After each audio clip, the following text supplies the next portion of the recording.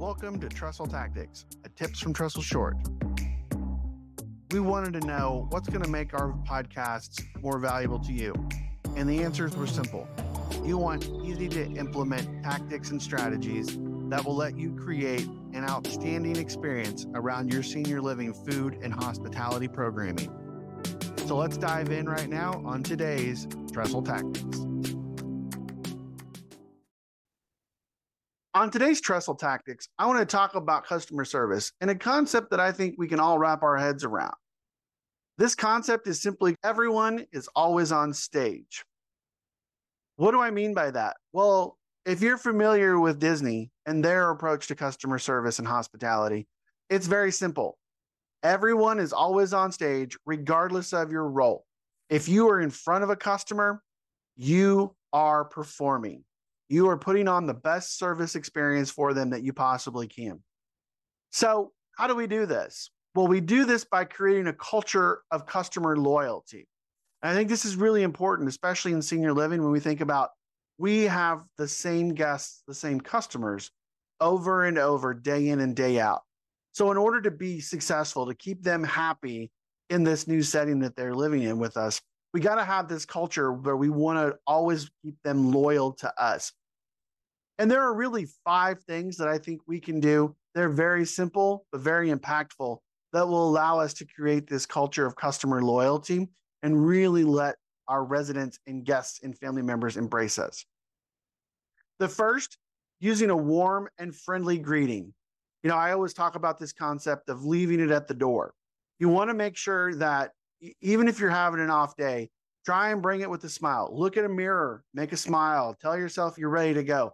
Whatever it takes to get you in that mindset that you can be warm and friendly whenever you encounter somebody, whether it's a coworker, a supervisor, a vendor, or even a resident or a family member.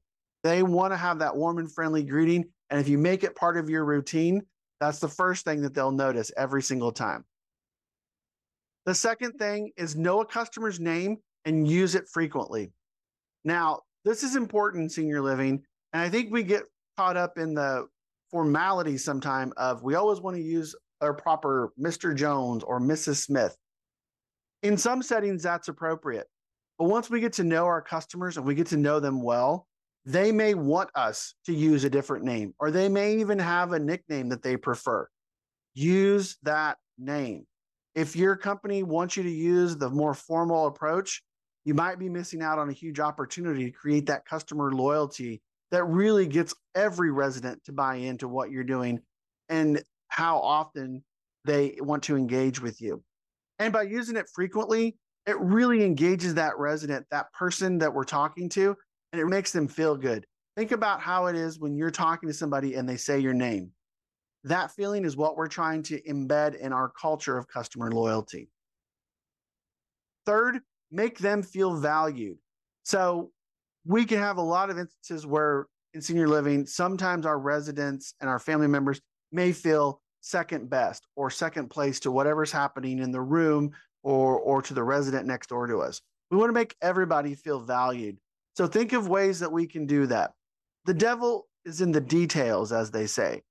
So whatever we can do to make a person feel valued will help us build that customer loyalty culture and will allow our residents and families and any person walking into our community to really embrace us. Fourth, we want to genuinely care about them as an individual.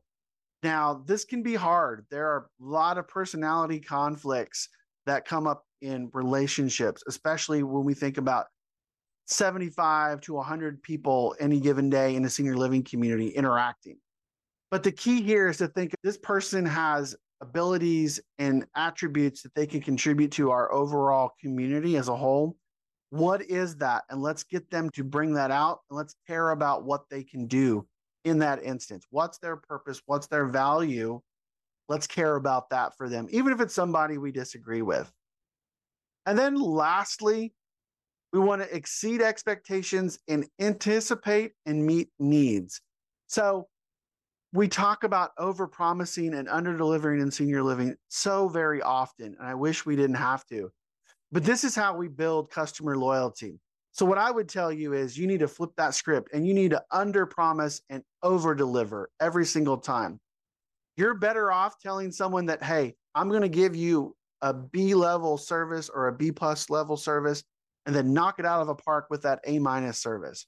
It'll wow them every single time, and it'll really push you over the top.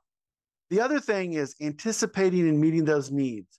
Once you get to really know your customer and get to understand them, you'll be able to kind of know what their daily and weekly needs are going to be, right? So let's anticipate those. There's a difference between presetting iced tea on a table versus we know Mr. Jones likes his sweet tea, or we know he likes it with 2 Splendas. We want to serve it to him when he sits down. But let's bring those 2 Splendas when he sits down and we serve him. Those are the kinds of things that are really going to be impactful and are really going to push this culture of customer loyalty.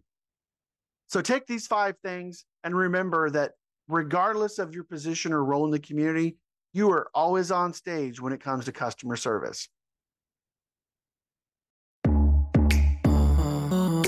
We hope you enjoyed this episode of Trestle Tactics. Be sure to like and subscribe on any of our channels, YouTube, Spotify, or Apple Podcasts, or anywhere you listen to us.